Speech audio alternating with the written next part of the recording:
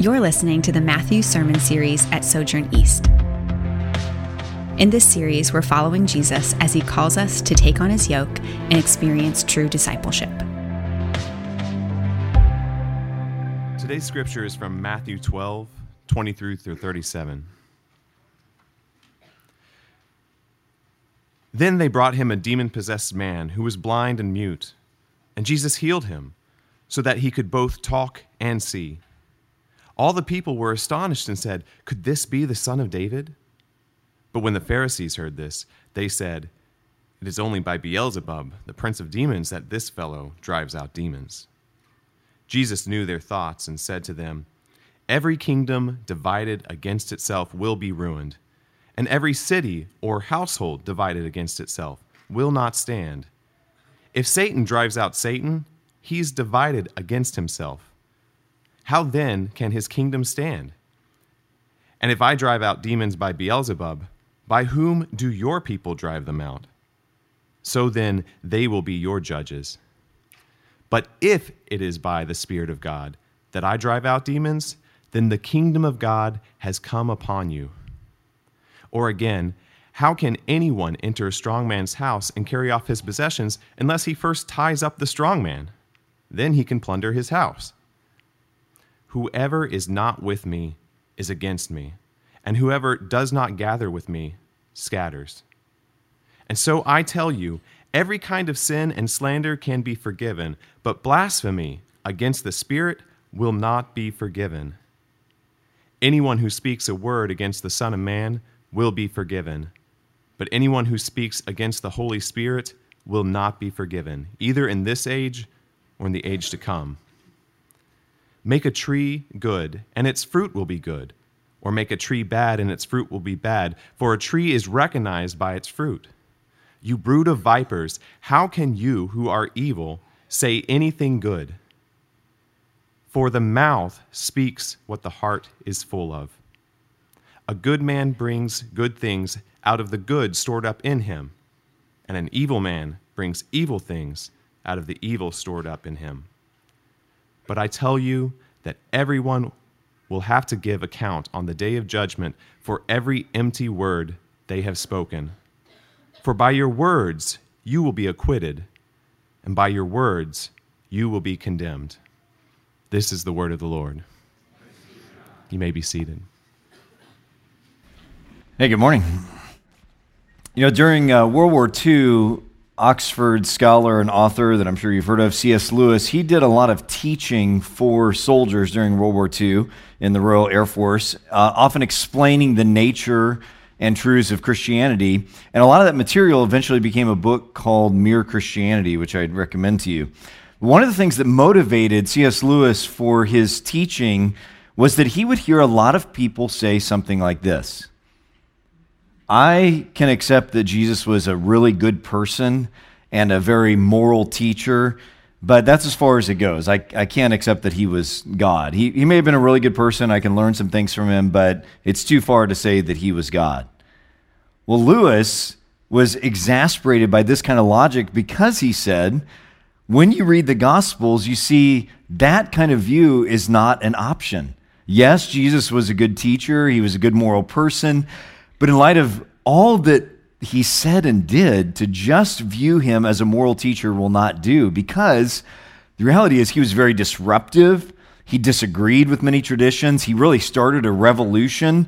And most importantly, he claimed to be God incarnate, the most important human being ever born, with the authority to forgive sins and determine what was universally right and wrong. So Lewis, following the lead of G.K. Chesterton and other people before him, presented what we often call the trilemma of Jesus. And this just basically means that when we faced honestly who Jesus was and who he is, we really face a threefold option. One is either he was a liar. He was a shyster, a crook who did some kind of magic tricks, right? And maybe even demonically inspired people to hoodwink people. A second option was that he was crazy. He was a lunatic. That he was sincere in all the crazy stuff he said, but he was mental, as they would say in Britain, like many other people who fill mental institutions convinced that they are Napoleon or Julius Caesar or Jesus or something. So maybe he was a liar, maybe he was a lunatic, or as Lewis then finally describes the third option, he was actually Lord. He really was the Son of God incarnate and worthy of all obedience and worship. Now, the point is, you can't take a neutral position on Jesus if you actually read the Gospels. And what we're going to see in our text today is a very good example of that.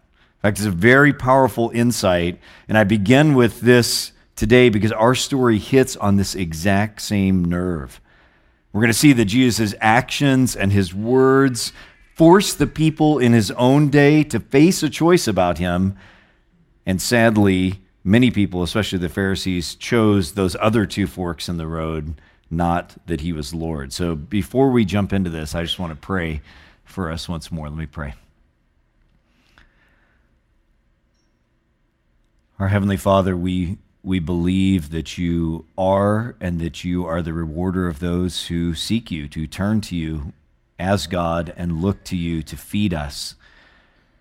Jesus, I believe that you were real and that you rose from the dead, are now ascended to heaven.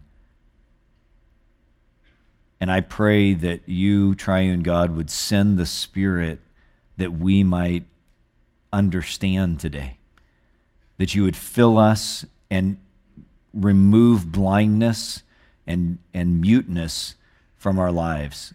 I pray in Jesus' powerful name. Amen. If you have a Bible or want to look in the bulletin, we've got our text for today. We are continuing in the wonderful Matthew chapter 12. And as I've said over the last couple of weeks, which has been such a delight for me to get these weeks with you, this chapter in Matthew is really ground zero of the great theme of conflict that goes throughout the whole of the Gospel of Matthew. It's really the nuclear core of the tension that is baked into the whole plot of Matthew. Matthew 12 is really, really important. And so what we've seen up to this point is that in the first 11 chapters of Matthew, you have Matthew unpacking who Jesus is through his actions and his teaching, but there's tension, there's opposition growing to Jesus. And then 2 weeks ago in Matthew 12, 1-14, we saw that this conflict comes to a head on the issue of the Sabbath controversy, where that ends with the leader saying, we're just going to kill Jesus. In 12:14, it says that they just decide things are out of control, and that decision to kill him casts a long, dark shadow on the whole rest of the story. And it really sets in motion where the story is going to end up at the very end in chapters 26 and 27, when Jesus is finally arrested, tried, beaten, and then crucified. All that starts right here in chapter 12. And then last week, in 12:15-21, you can go back and listen to these sermons if you didn't get a chance to, we saw there was this amazing and powerful description of Jesus that was like a blue sky in the midst of all this storm around him, that he is gentle and fulfilling God's mission in the world. And now we meet Jesus, the exorcist.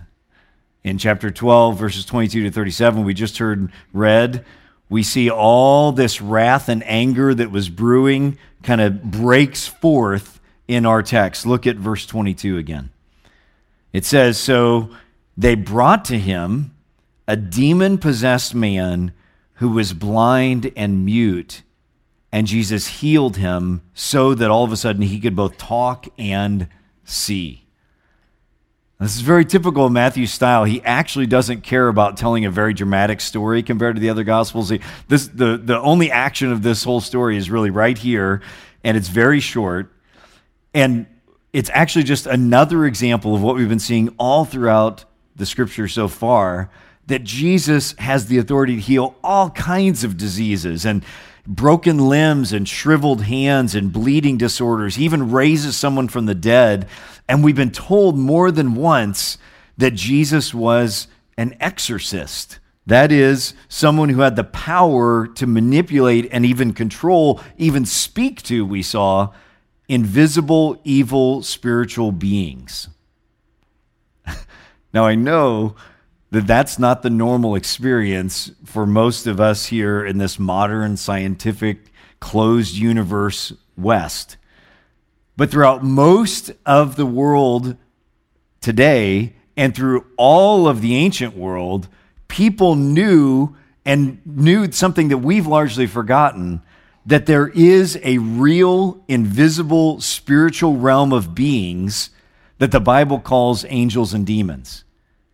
And we're not part of one strand of Christianity that would be called charismatic or Pentecostal. We're not part of that. So we just don't think in these categories a lot. We don't talk this way a lot. And yes, it can be overdone for sure. You know, the devil made me buy this car kind of bumper sticker or something. For sure, it can be way overdone. But I'm afraid we're far on the other side, that we don't even remember that this is a reality, that there is a whole world of invisible spiritual beings. And just because you and I don't think in these terms doesn't mean it's not real, right? Just because we're not used to thinking of it doesn't mean it's not real. It'd be like a distant tribal person in the middle of Papua New Guinea with no exposure to the rest of the world. They may not understand or believe that the internet exists, but it does, right? Whether they understand it or not. And so too, whether we have been trained and whether our habits are to not think about the invisible spiritual realm, it does exist. And one of the things I like to do is to think about banners that we might hang about Jesus. You know, we could say friend and savior and shepherd and Emmanuel. If we imagine like really nice banners hanging throughout our sanctuary, I doubt any of us would have one that says exorcist. Yet the Gospels are very clear that this is one of the main ways that Jesus is presented. And for millions of Christians throughout history and today, they would understand and value this aspect of Jesus. Why? Because demons are real and they do oppress and inflict and even at times possess people, the Bible says. And one of the many compassionate and authoritative things Jesus did and does is deliver people. Deliver them, rescue them from this demonic activity, because this is part of him bringing the kingdom of God upon the earth. So the action of our story that is jump-started, and boy, I don't have time to get into this, but you think about C.S. Lewis again, I started with that. If you read his Screwtape Letters, you'll see just a great example of him sort of exploring this, and especially him already saying 70 or 80 years ago, you know, the devil kind of going like this and saying, we've got the West now because they don't even believe in us. That's like the ultimate way to oppress people. They don't even believe anymore, right? So the action of our story is all jump-started by one of these moments where Jesus publicly and visibly exorcised a demon from someone. So noticeable because in this instance, the demon had somehow disabled the man from either being able to see or speak. And then upon Jesus' powerful touch, suddenly, undeniably, this man can see and speak again. Now that's awesome and amazing if you're following Jesus. It sucks if you're his dedicated enemies. Because, in fact, beyond the obvious joy and belief of Jesus' disciples, there are two different responses. So the people that are believing him are amazed at this, and it's beautiful. There are two other responses we see to this in our text. Look at verse 23. All the people were astonished and said, could this be the son of David? Maybe a little better translation I'd suggest to you here is, this couldn't be the son of David, could it? Because the sense of their question is actually a little bit more uncertainty. Not skepticism, but there's a bit of a mild confusion on their part. Because, you see, the great hope and expectation and what Matthew's been telling us, including in our passage from last week, is that God is going to send the final son of David, a new king, to usher in God's full and just reign upon the earth. And this is, in fact, what Jesus is doing. But what not everyone expects is that he's going to come as a gentle healer and restorer and exorcist. They're expecting him to come and just overthrow the Roman government with spears and, lasers coming out of his eyes or something. But what they're seeing is that he comes very gently and humbly and is focusing on delivering people So the people are amazed at his abilities. They're not skeptical. They don't deny that he's doing this, but they're a little confused about how this relates to the kingdom coming. It's, in fact, the same question we saw back in chapter 11 with John the Baptist. When he's in prison, he says, "We thought you were the one to come." And Jesus' response to him is the same here. All these healings I'm doing are the kingdom of God coming. But that's not the only response. So there's people that are open and a little confused, but still believing. But the other response to Jesus is found in verse 24. But when the Pharisees heard this, they said, "It's only by Beelzebul, the prince of demons, that this fellow drives out demons." You see, Jesus has performed so many miracles, they can't deny any longer that something's going on. I mean, at first, they probably just dismissed the reports. Oh, yeah, he's probably just some, people are just exaggerating that he was fed people in the wilderness, or people just exaggerating that he did all these things. But now, they themselves have witnessed his supernatural abilities right in public, so they cannot brush him aside anymore. And right in front of everyone, he's just exorcised a demon who now this guy can see and speak. And so they no longer can deny that he actually has supernatural powers. But he doesn't fit into their comfortable worldview, and he's disrupting their lives. He's disrupting their authority and their influence. And so they go with this absolutely absurd idea that he must be satanic. And this word Beelzebul, we don't know exactly where it comes from, but we know it was kind of a nickname a little bit that Jews used for Satan. And this is really a prime example of the Pharisees, what we can call quarrelsome spirit, that this is their opinion of him. So think back to our Lord, liar, lunatic.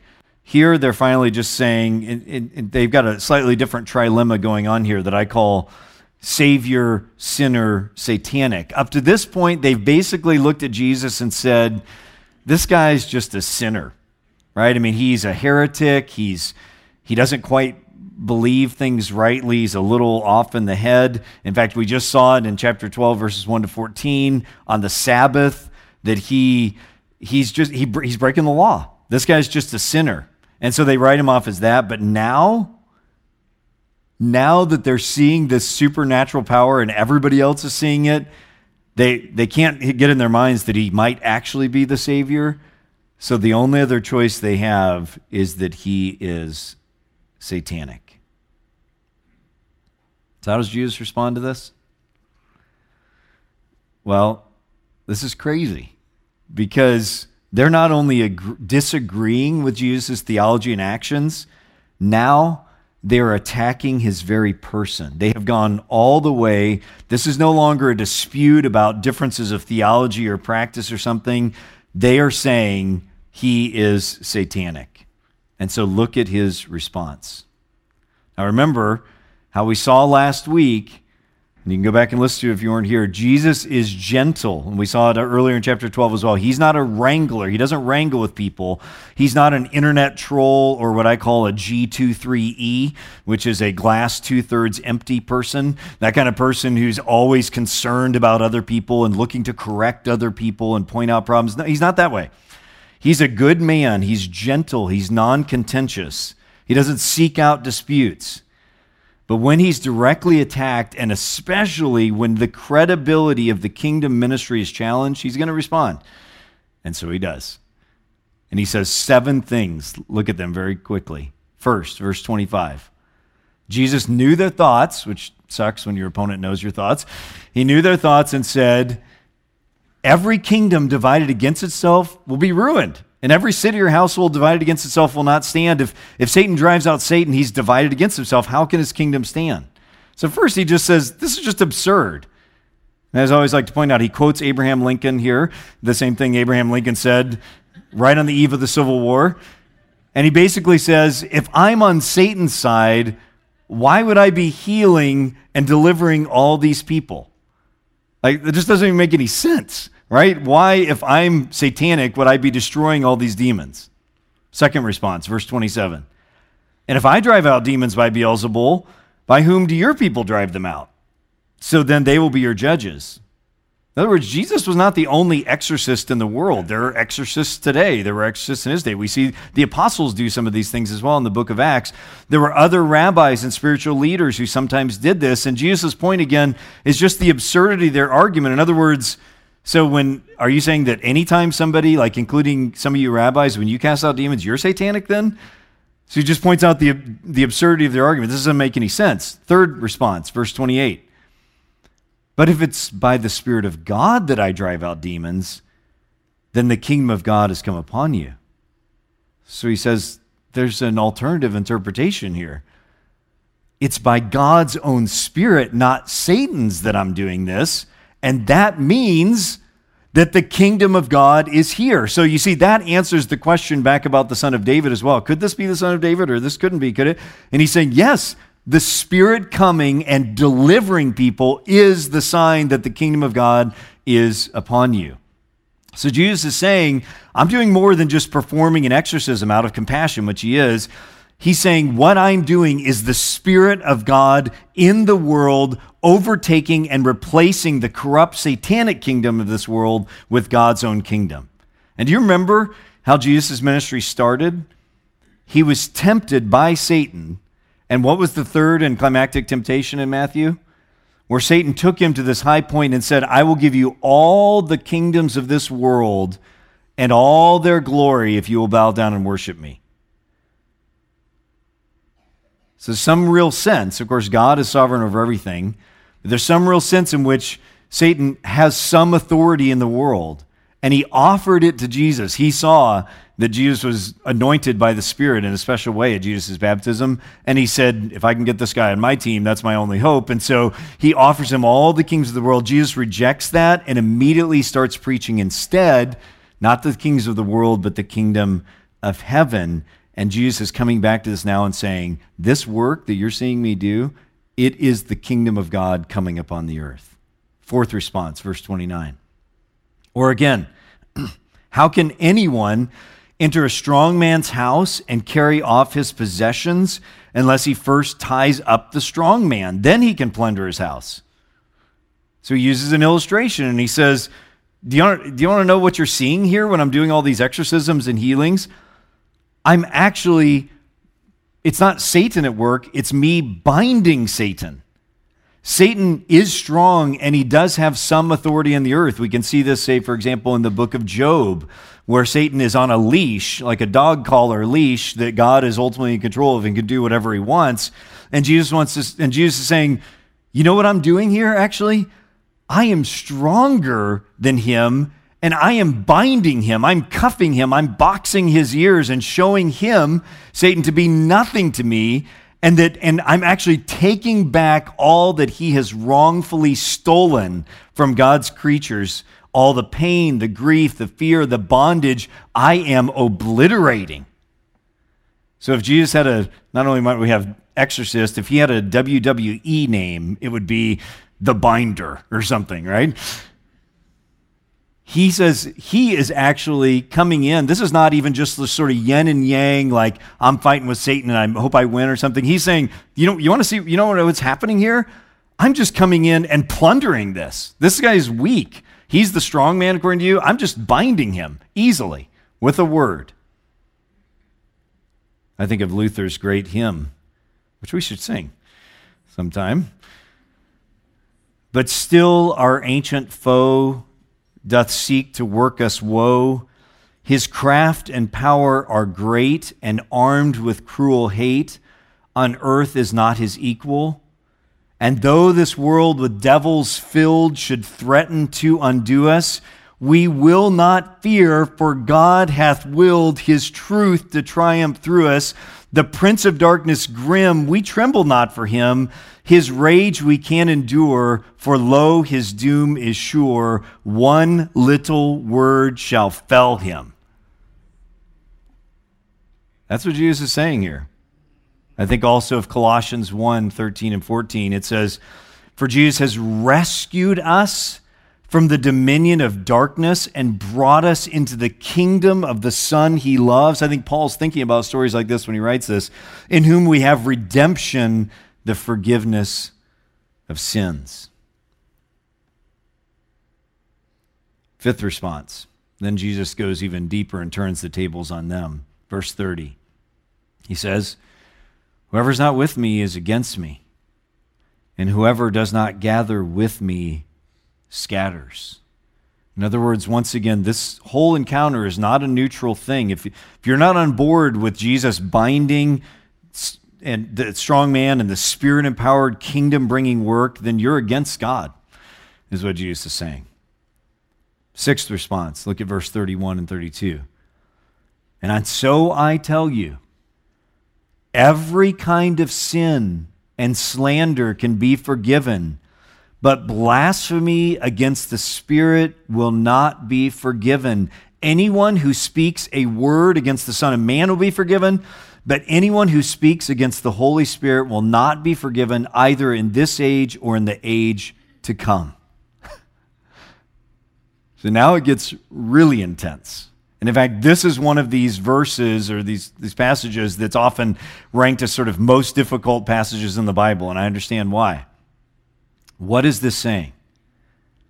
Well, first, let me point out that verse 32, this distinction that he seems to make between the Son of Man, which is Jesus himself, and the Holy Spirit, that's caused a lot of confusion for people. And let me just tell you what this is not saying. This is not a grand statement about the Trinity, somehow that the Holy Spirit is higher in the Trinity or more important than Jesus or something. It's nothing like that. It's not saying it's okay to reject Jesus as long as you don't reject the Holy Spirit, whatever that would mean. The point seems to be rhetorical, that Jesus is saying, you can misunderstand and you can misinterpret my rather ambiguous references to myself as the Son of Man, but what is deadly is if you ultimately reject the gospel ministry I'm doing as not being from God. That's what he's saying. So what is this blasphemy against the Holy Spirit, which again has caused a lot of people anxiety? Several years ago, I wrote a little blog article for the Gospel Coalition that you may want to look up after the service, not right now, on the question they asked me, what is the unforgivable sin? And I remember, I talk about this in the article, I remember when I was a young Christian listening, I doubt this even exists anymore, but there was this guy like the Bible Answer Man that you could listen to on the radio. Anybody remember that? I don't remember much about it. But I remember even back then as a young Christian, a lot of people calling in and saying, I'm afraid I've committed the unforgivable sin or something. And having written that article now, when people Google that a lot, I get emails pretty regularly from people with often very distraught stories about how they're sure that they have committed the unforgivable sin, and they're very anxious about this. And I get a lot of these emails, actually, and maybe you have wondered that too. But I think what's very clear if you pay attention to the text and its context is that the blasphemy against the Holy Spirit, whatever this unforgivable sin is not, here's a bunch of things it's not. It's not grieving the Holy Spirit or quenching the Spirit, like that you felt like God led you to do something to stop and help that homeless guy or to say this, and then you didn't do it or something. That might have been the Spirit leading you to do something, but that is not at all what the blasphemy of the Holy Spirit is. It's not any kind of disobedience. It's not some former slip up where you got scared and didn't stand up for God or something. It's not even, notice, it's not even before you were a Christian, like you were horrible and you said hateful things about Jesus or something, because we see right in the New Testament, the Apostle Paul, that was his story, right? That he was involved in the murdering of Christians and said that Jesus was not from God, and yet he was forgiven, right? It also doesn't mean that somehow, again, you were under pressure and you failed to stand up for Jesus. We see right in the New Testament, that's what the Apostle Peter does, and he's forgiven. In other words, all these things you might be worried about that the blasphemy of the Holy Spirit is, it's not you screwing up or failing or formerly being bad or something. What the blasphemy against the Holy Spirit is that Jesus is talking about right here is a final and determinative decision to declare Jesus' work was satanic. That's what it is. It's saying that when I look at Jesus, and this is your final answer too, this isn't just some former time, your final answer on your deathbed is Jesus was satanic. If that is your position, then there is no forgiveness. That is true. But if you're worried that you've committed the blasphemy against the Holy Spirit, then you haven't. That's the point. If you're worried about it and you're anxious, then you have not, because this is a hardness of heart, a final decision that Jesus is satanic. Remember, friends, God is gentle and loving and compassionate. We just saw in the previous passage, he will not snuff out a smoldering wick or break a bent reed. Jesus is not out to get you and say, boy, I wish I could save you, but you said one bad thing about the Holy Spirit once or something. That's not what this is. He is full of compassion and love. And then what is Jesus' seventh response? Look at verse 33 and following. He says, make the tree good, or make a tree good and its fruit will be good, or make a tree bad and its fruit will be bad.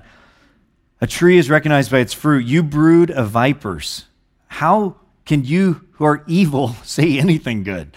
For the mouth speaks what the heart is full of. A good man brings forth good things out of the good stored up in him, and an evil man brings evil things out of the evil stored up in him. But I tell you that everyone will have to give account on the day of judgment for every empty word they've spoken.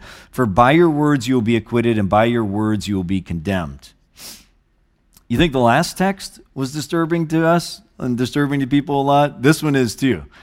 But again, these verses are so often misunderstood. They're so often taken out of context. I think when most people read these verses, they read them as, in fact, unfortunately, your Bible probably has it as a separate paragraph. It's not a separate paragraph. This is all part of the same argument. And a lot of times we read these out of context and we imagine this horrible situation that when you and I die and we're at the pearly gates, that God's going to say, hold on, let me stream the life of Jonathan Pennington, right? And we'll pull it up and everybody's going to sit back with popcorn and watch all the stupid things I've said and done, right? All the dumb things.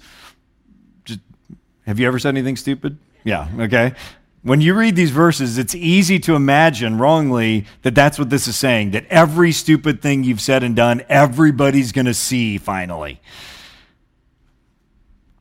Amazing, right? People watching this. But this is not what this is saying at all. You've got to read them in context. What is he's saying? Verse 33, he's speaking about himself. This is part of the same argument. He's saying, either make the tree good or make the tree bad. He's the tree here. He's saying, don't say that I'm a bad tree producing good fruit, right? That's what he's saying. This doesn't make any sense that yes, you admit I'm doing good things. I'm casting out demons, but I'm a bad tree doing that? He's saying this is absurd. It's the same argument he's making along. Don't either say I'm good, either accept that I am from God, or say I'm bad, but don't say this ridiculous thing that I'm a bad tree doing good, producing good fruit. It's ridiculous. And then he says, these words that you're saying about me reveal your heart. This is the point of these verses, that they're calling Jesus demonic is not a small matter, because that is actually what is going on in their hearts towards him. This isn't talking about every stupid joke you've said or careless word. He's actually talking about the heart matter of their opposition to him, that in their decision to say he is satanic, that those words reveal their hearts. This is what he calls they're hypocrites, or if I might trademark 2019 a word, they're lipocrites, right? I love it. Come on. Lipocrites. They're saying something, right? But it's not, they think that they're good people and they think their hearts are good, but their lips are revealing a bad heart. And so this is specifically what he's talking about. If you look back at those verses, their final decision, these words that they're spoken, these empty words about him being demonic, that is the issue that they're going to be held accountable for. So this is not some general statement about all the stupid things you've said and done. This is all part of the same argument. This is Jesus' response to their ridiculous attack on who he is as The Exorcist. So what do we do with this?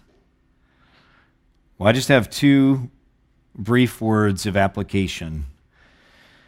The first one is not the main point of the story. Okay, it comes from those verses we were just looking at. It's not the main point of the story, but I think it's a secondary one that is fair to extrapolate from that, and that's this. First, to take this home today, our words and actions reflect our hearts.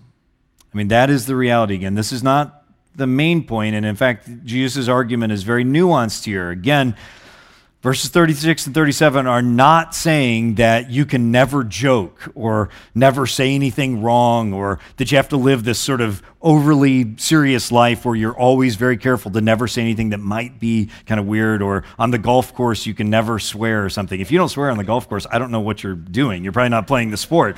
I mean, that's what the sport is, right? It's designed to make you hate yourself, right?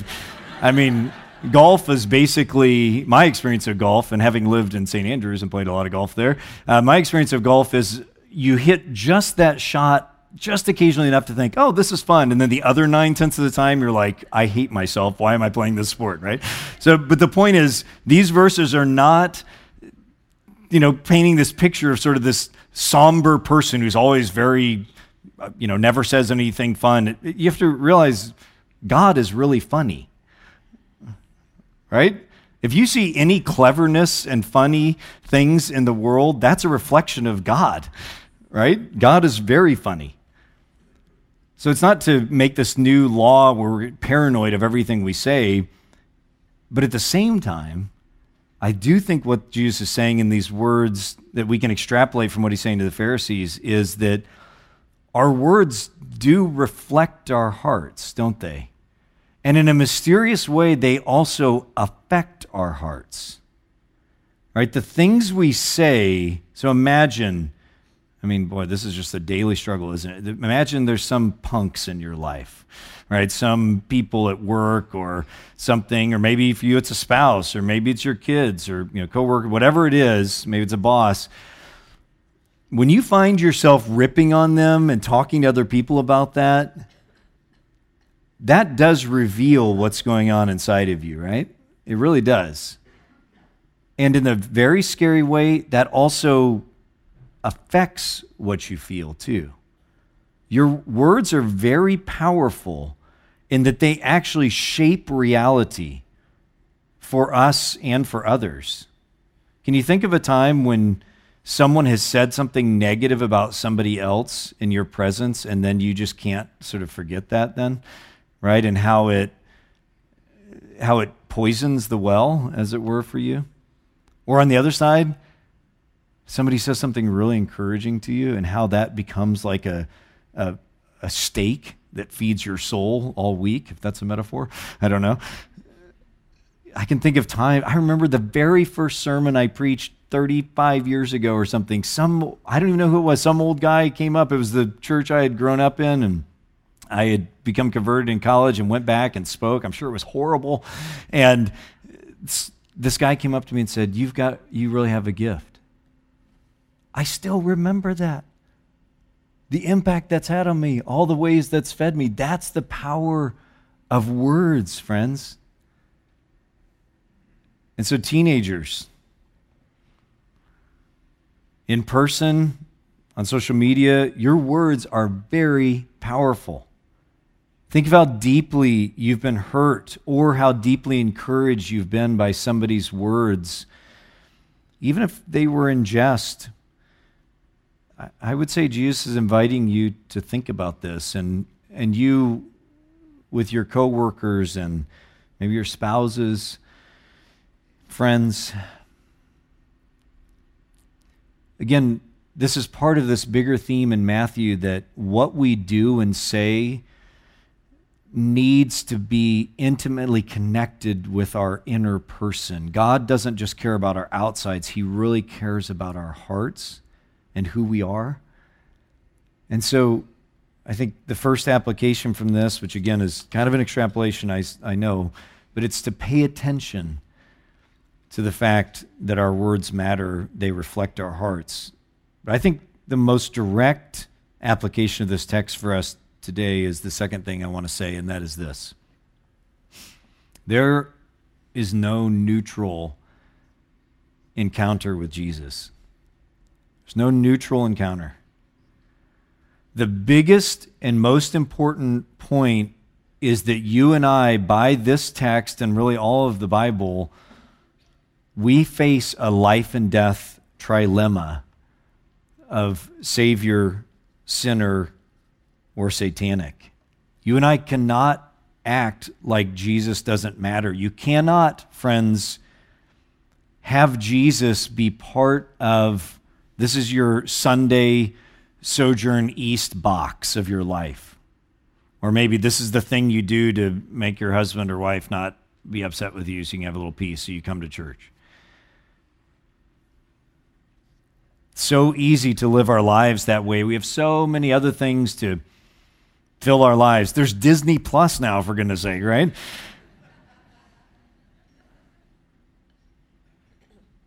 What about you? And I think to be faithful to this text, we have to say, everything in us just wants to kind of blow him off and think, well, I'll just live my life as I want, or maybe I'll have Jesus be a little part of my life or something. It's not an option. He is either a sinner who's not worth following, he's satanic, or he is actually God incarnate who is calling you to a life of joy, a life of fullness, and especially a life of forgiveness. A life of forgiveness. In all this discussion of what is the blasphemy of the Holy Spirit, it's easy to look at it very negatively and really focus on that sin's not forgiven, but the other side of that, the implication of that is that all other sins are forgivable. All of them. That means the affair that you had. That means the affair that you're having.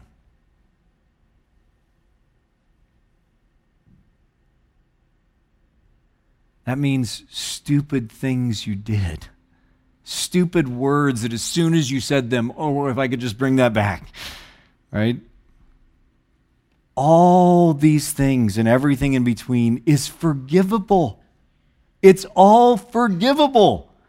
It is binding you. It is holding you down. The guilt and the shame that you feel from so many things, and maybe it's so much that you don't even want to think about it anymore, it's forgivable.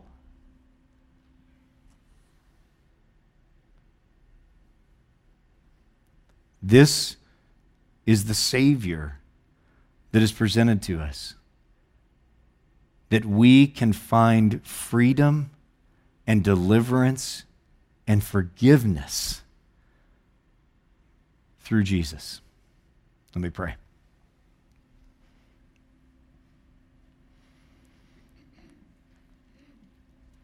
God, I thank you for showing up and for Holy Scripture that continues to shape us. And Jesus, come and bring healing, I pray. In Jesus' name. We end each service with a great image of what we're just seeing. That Jesus, the powerful exorcist, binder, gives his own body to be broken. He breaks bread on the night he's betrayed. He takes wine. He shares it with his own people and invites them to come and find forgiveness. So here at Sojourn, every week, we love to end the service inviting people to come forward. If you are a believer, come forward and partake of these symbols of forgiveness that are here for you. Amen. I'm Kevin Jameson, lead pastor at Sojourn East. Thanks for listening. For more sermons, info about our church, and ways you can support the ministry of Sojourn East, visit sojournchurch.com/east.